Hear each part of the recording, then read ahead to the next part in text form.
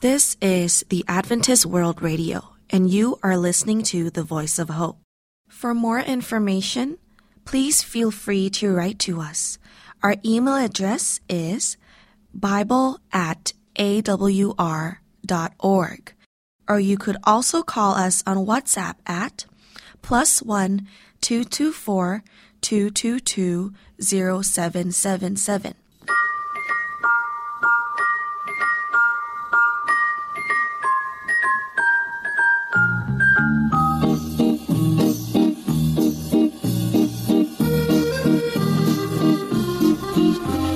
Hello and welcome to Wavescan, the international DX program from Adventist World Radio. Researched and written in Indianapolis and Los Angeles, and produced in the studios of WRMI in Okeechobee, Florida. I'm Jeff White. This is edition NWS780 for release on Sunday, February 4th, 2024.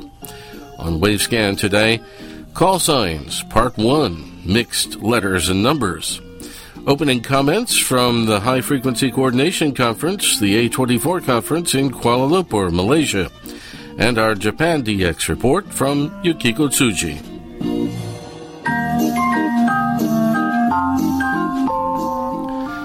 What is the origin for the system of radio station call signs that are in use throughout the world today? How come some stations are identified with just alphabetic letters only, and other stations are identified with both numbers and letters?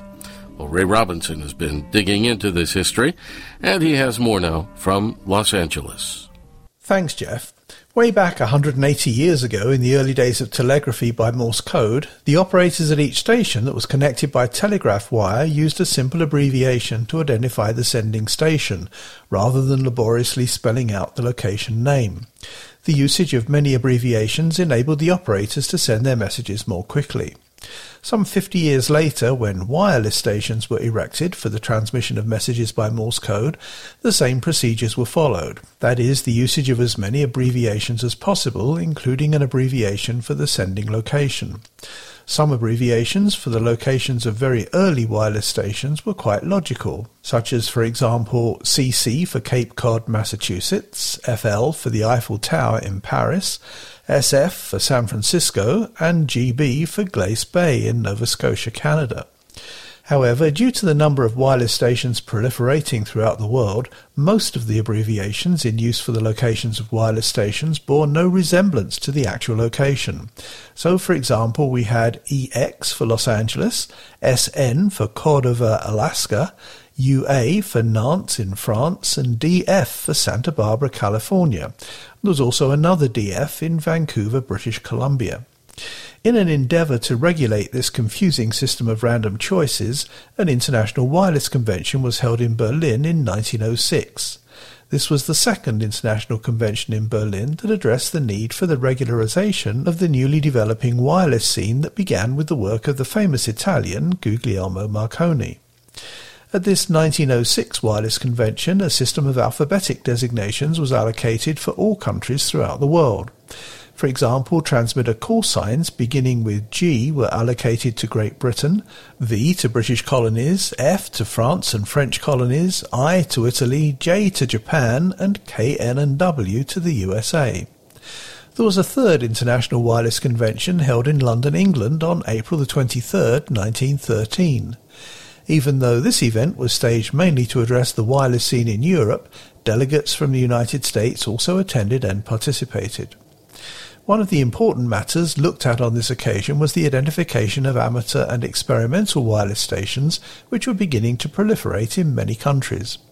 However, because the coverage area from these lower-powered operations was considered to be quite local, it was decided to implement a different system of identification.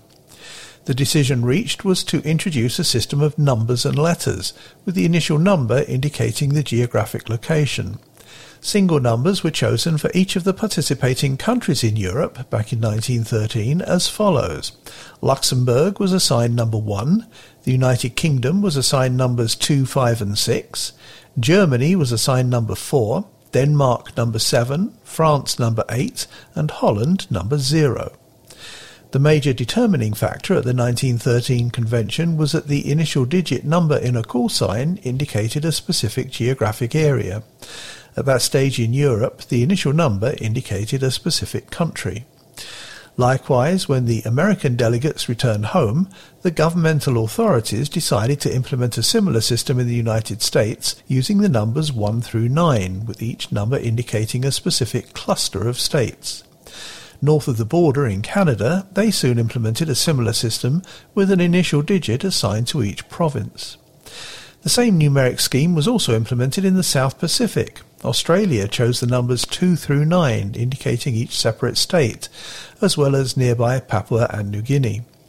New Zealand chose the numbers 1 through 4, indicating major geographic areas in the Twin Island country, beginning with 1 at the top of the North Island and ending with 4 at the bottom of the South Island. When radio broadcasting was introduced in England, this same numeric system was implemented according to the action taken at the Third International Convention in London in 1913. The first radio broadcasting station was 2MT at Writtle, a Marconi experimental station launched in Essex, northeast of London, in February 1922. Next on the list came 2LO in London 3 months later. However, in the list of the 22 introductory radio broadcasting stations in England from 1922 to 1925, there seems to be little apparent logic in the choice of the initial digit, whether it was a 2 or a 5 or a 6. Likewise, there was little apparent logic in the 2 letters of the alphabet that made up the remainder of the call sign. Obvious call signs in Great Britain during this era were 2BE in Belfast, Northern Ireland, 5WA in Wales at Cardiff, and 6ST in Stoke-on-Trent. However, in view of the fact that so many of the other call signs in England during this early era seemed to be almost randomly assigned, it's probably the case that calls were chosen that were not already taken up by amateur radio operators. Even to this day, all amateur radio stations throughout the world are identified according to a mixture of letters and numbers. The initial alphabetic digits indicate the country, and the following numeric digits usually indicate regions within that country. Likewise with the countries that have retained a similar system for the call signs of radio broadcasting stations. In Australia, the initial number still indicates the state, and the following 2 letters identify the station and quite often also the location.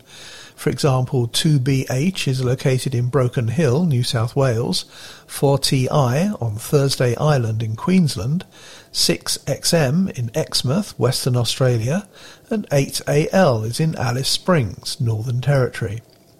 Well, next week here in Wavescan we'll take a further look at the interesting story regarding the usage of radio call signs throughout the world.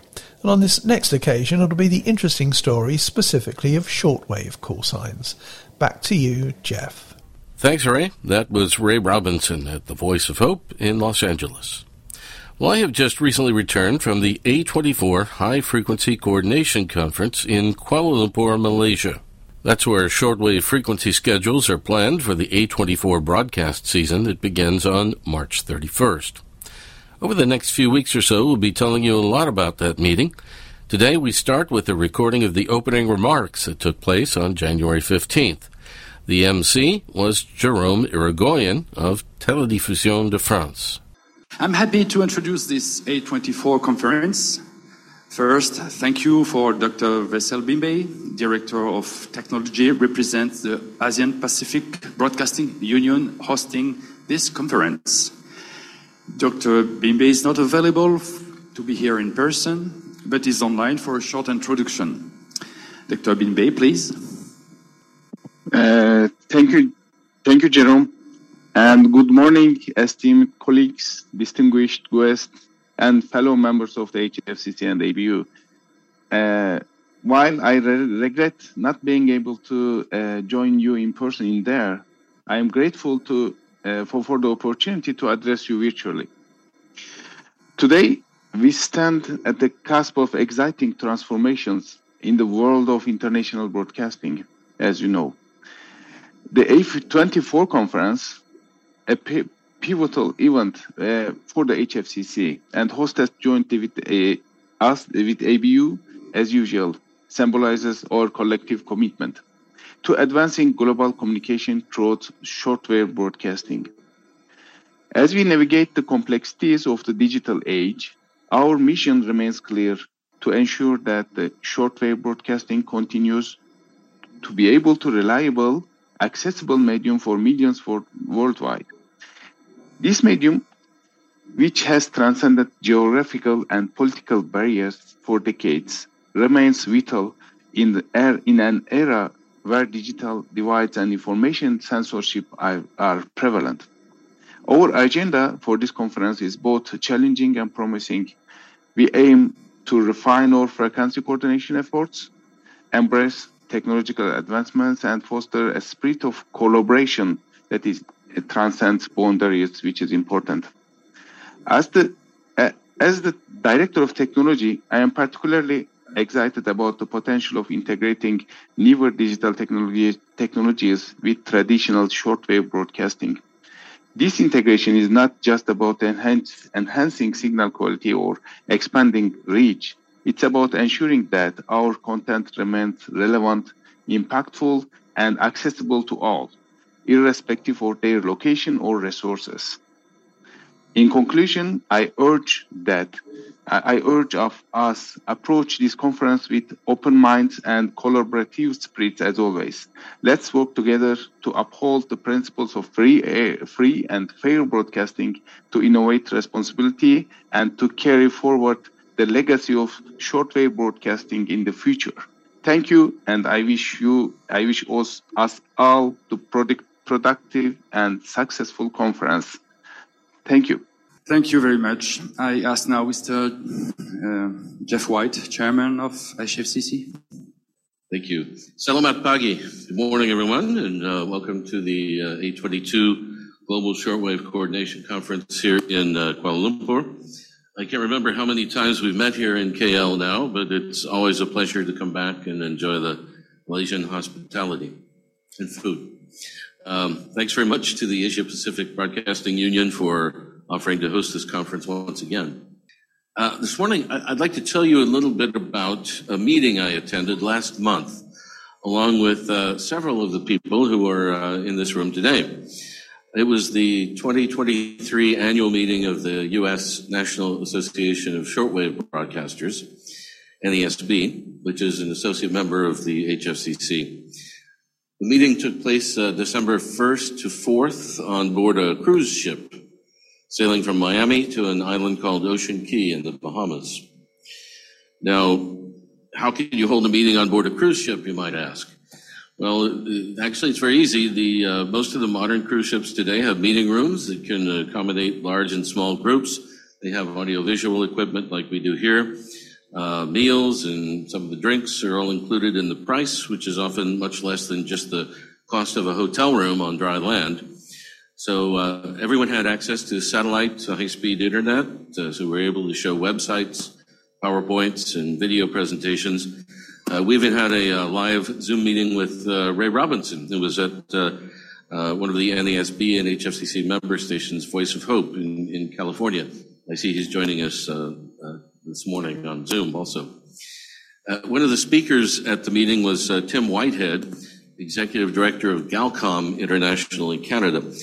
They make fixed-tuned, solar-powered shortwave receivers for primarily religious broadcasters that are on AM, FM, or shortwave frequencies, and this is one of their new radios that they produce. It's the whole backside is solar-powered, and you can program up to, I think, 5 different frequencies in it.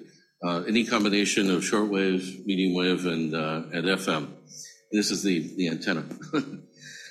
Jerome here, Irigoyen from TDF, was also at the NASB meeting, and he gave a talk about TDF's DRMcast project, where they transmit a DRM signal from their Isidon shortwave site, which is picked up by a DRM receiver and rebroadcast via Wi-Fi in places like, it could be on a ship at sea or a rural village in Africa. It can be used for educational and emergency purposes, among others. Amado Benahar, who is also with us today, of World Christian Broadcasting, was at the meeting, and his CEO, Andy Baker, gave a presentation about their 2 shortwave stations, KNLS in Alaska, and Madagascar World Voice in Africa.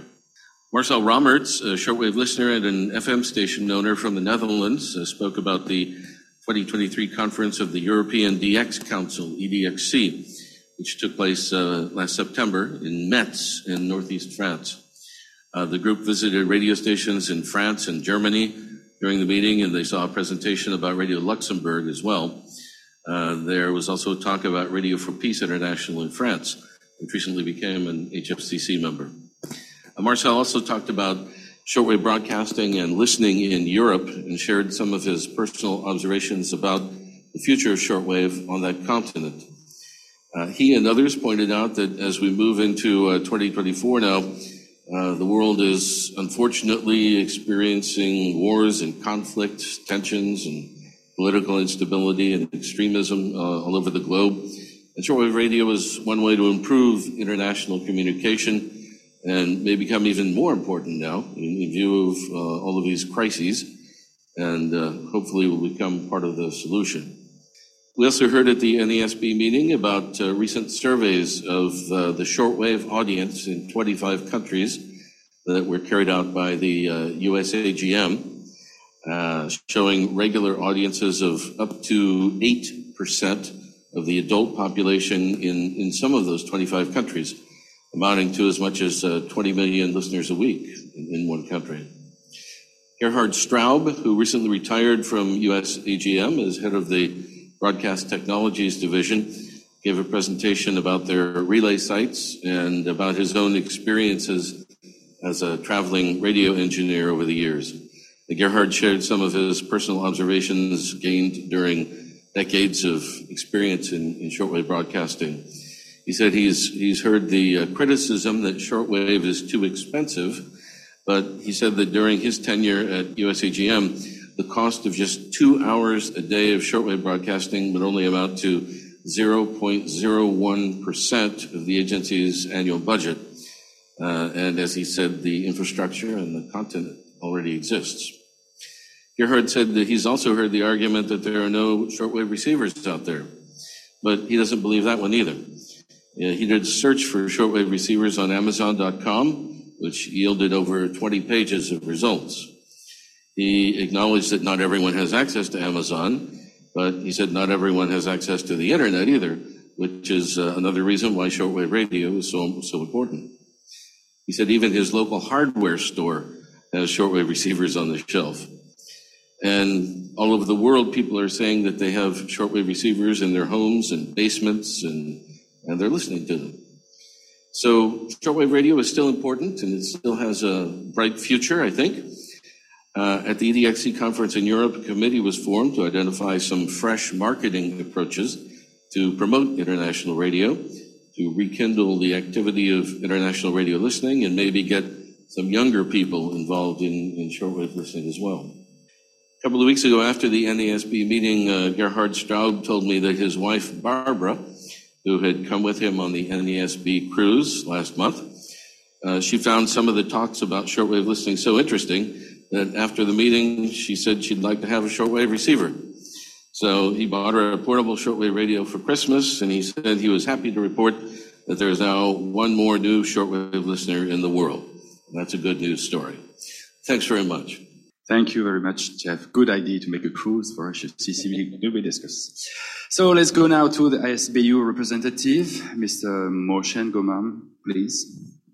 Good morning, everyone.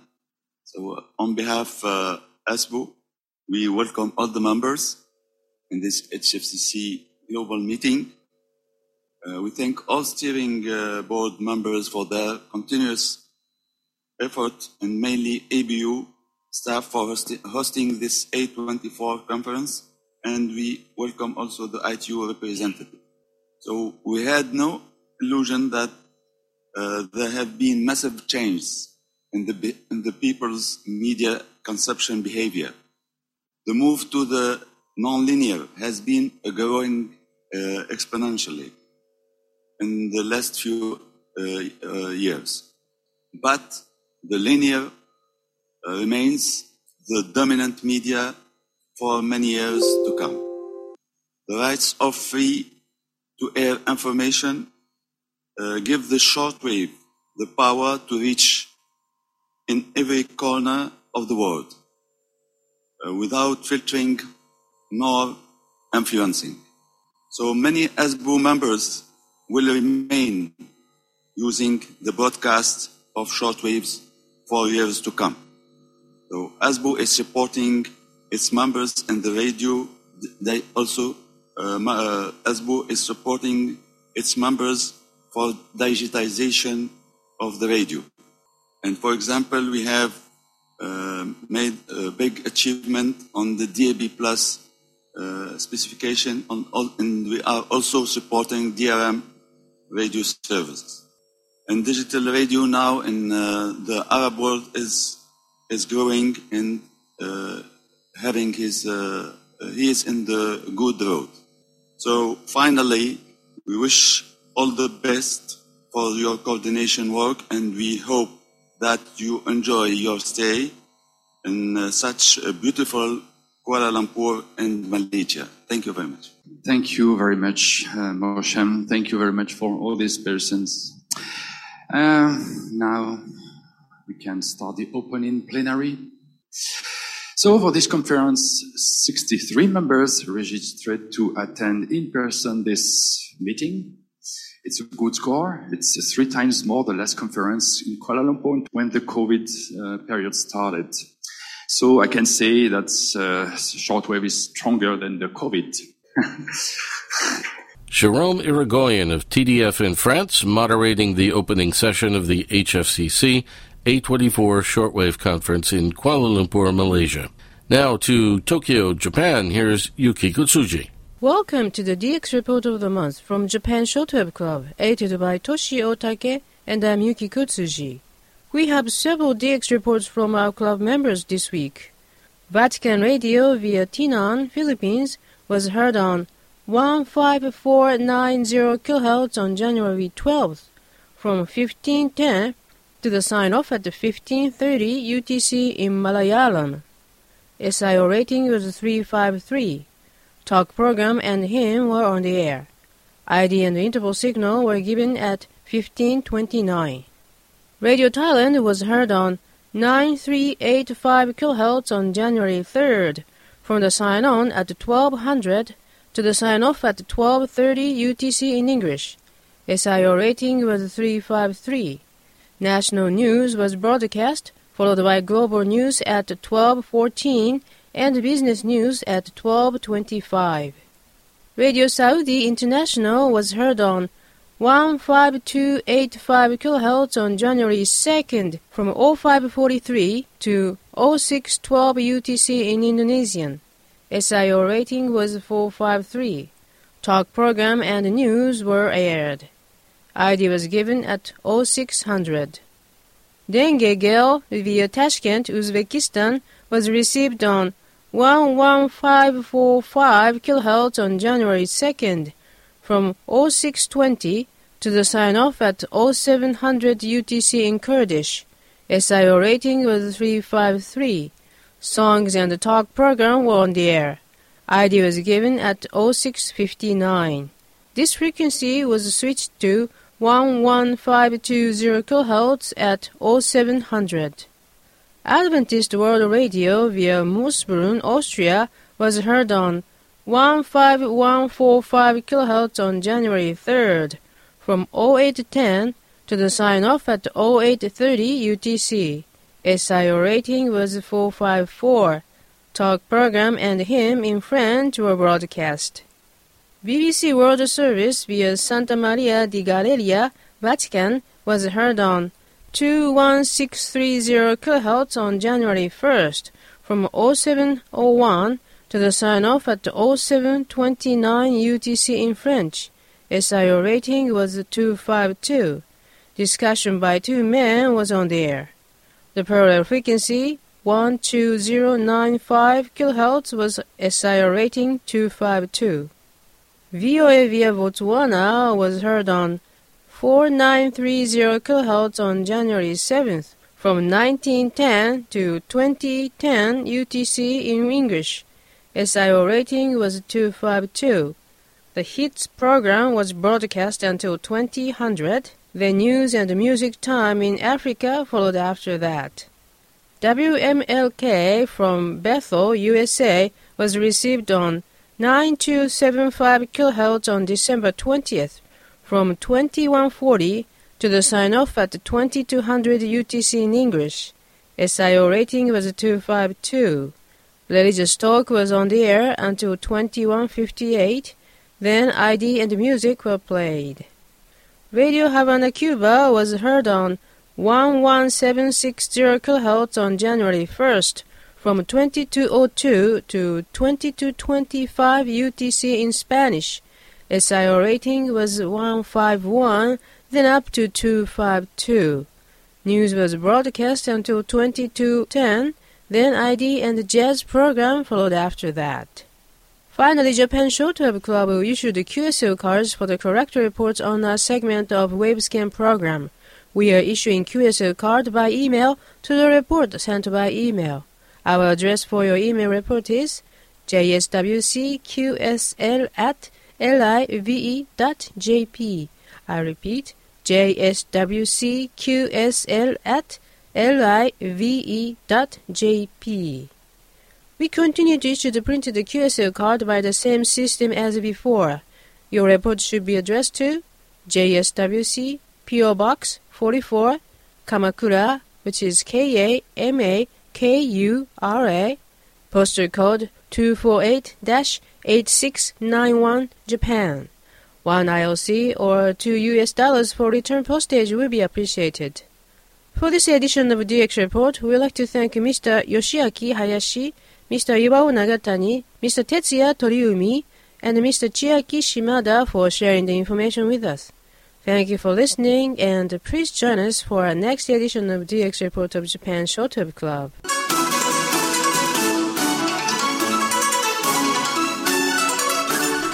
And to end Wavescan today, we have Chinese Year of the Dragon, New Year music.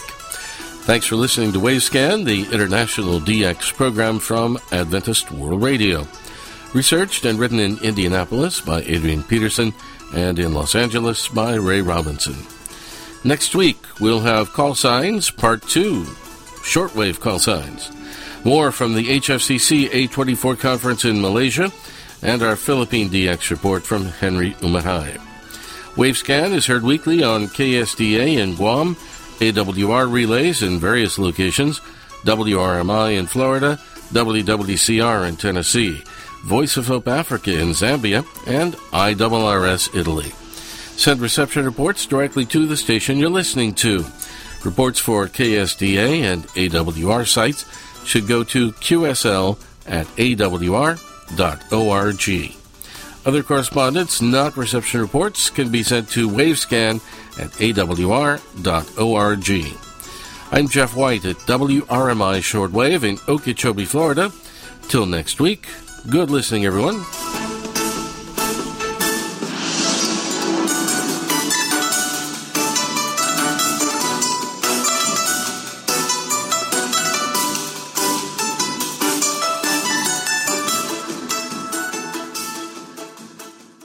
This is the Adventist World Radio, and you are listening to the Voice of Hope.